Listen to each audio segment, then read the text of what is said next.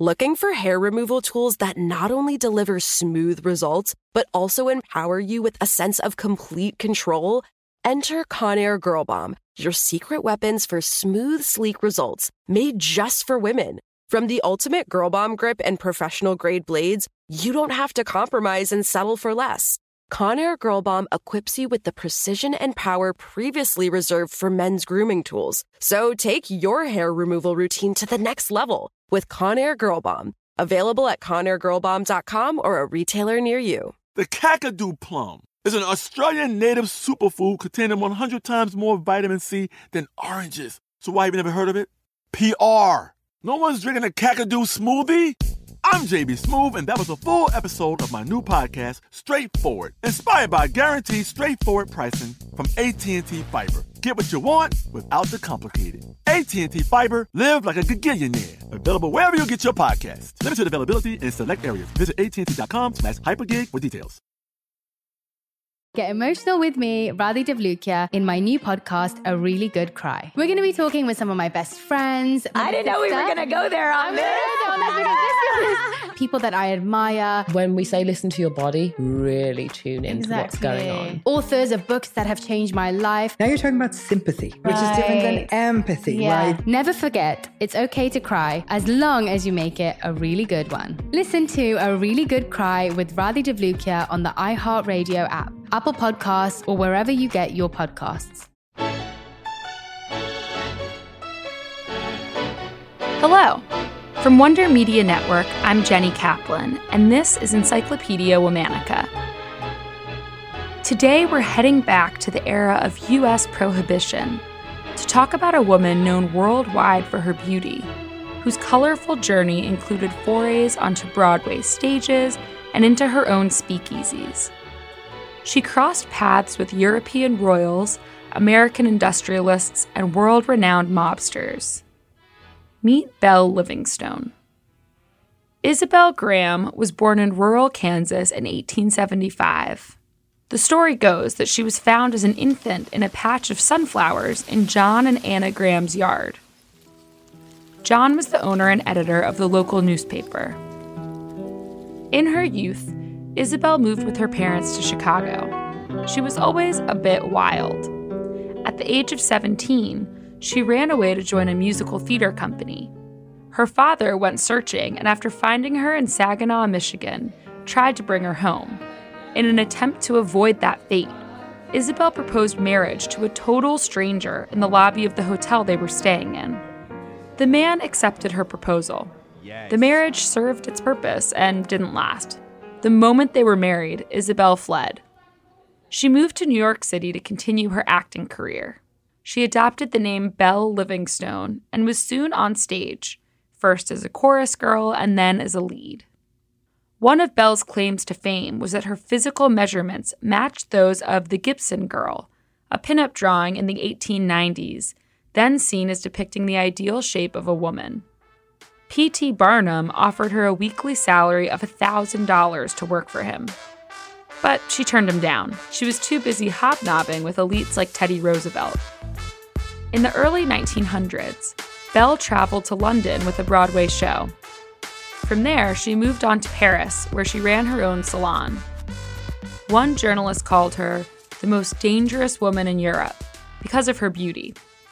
It certainly got her a lot of attention.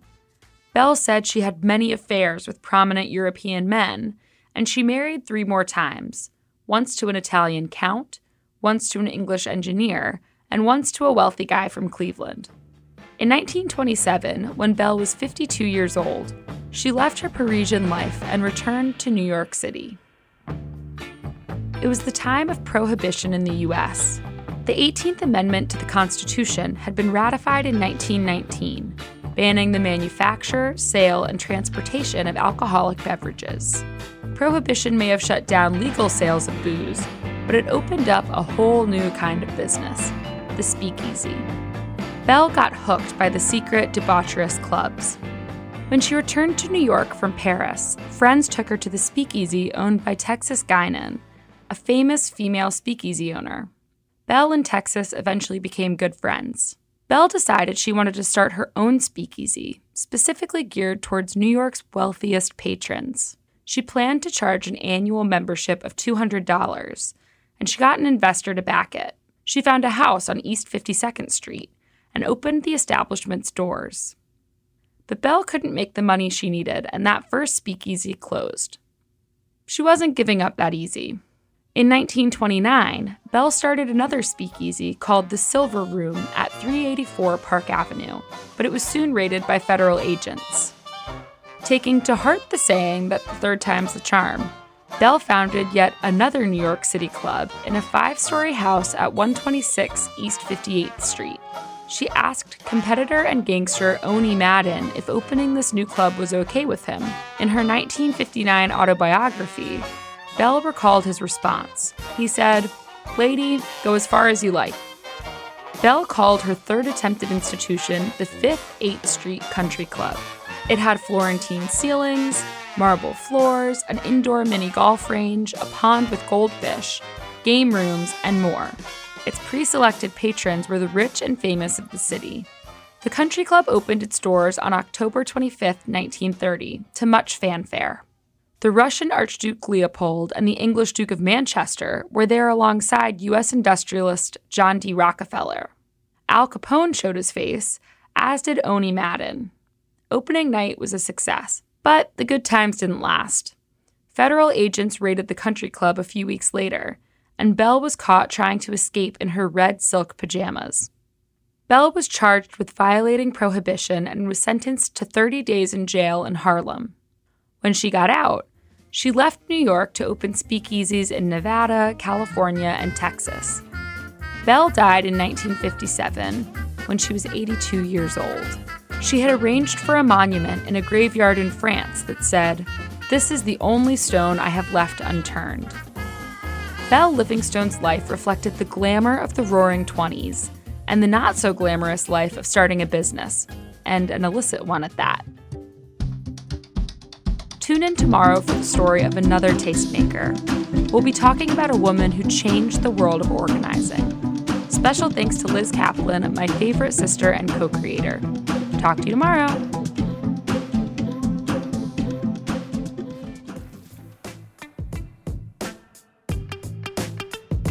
This week of Encyclopedia Womanica is sponsored by Verishop, an e-commerce destination for everyday luxury, where the tastemakers of today can get everything they need to dress, cook, clean, and live.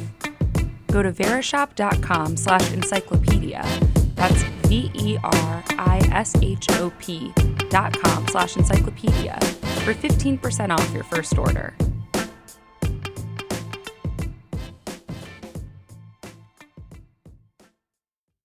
Looking for hair removal tools that not only deliver smooth results, but also empower you with a sense of complete control?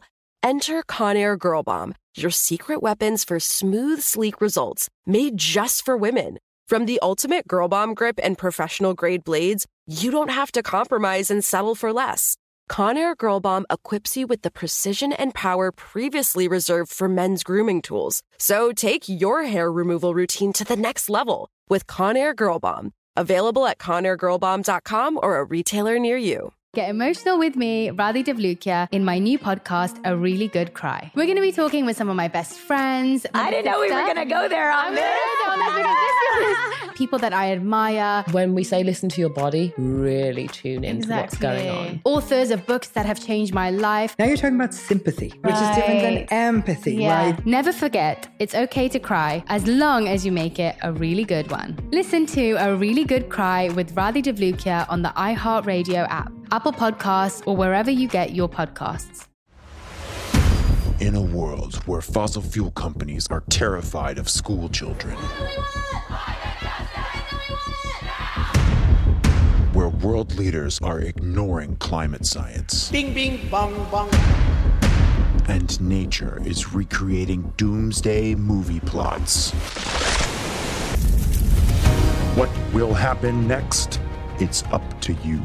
Listen to the Outrage and Optimism podcast.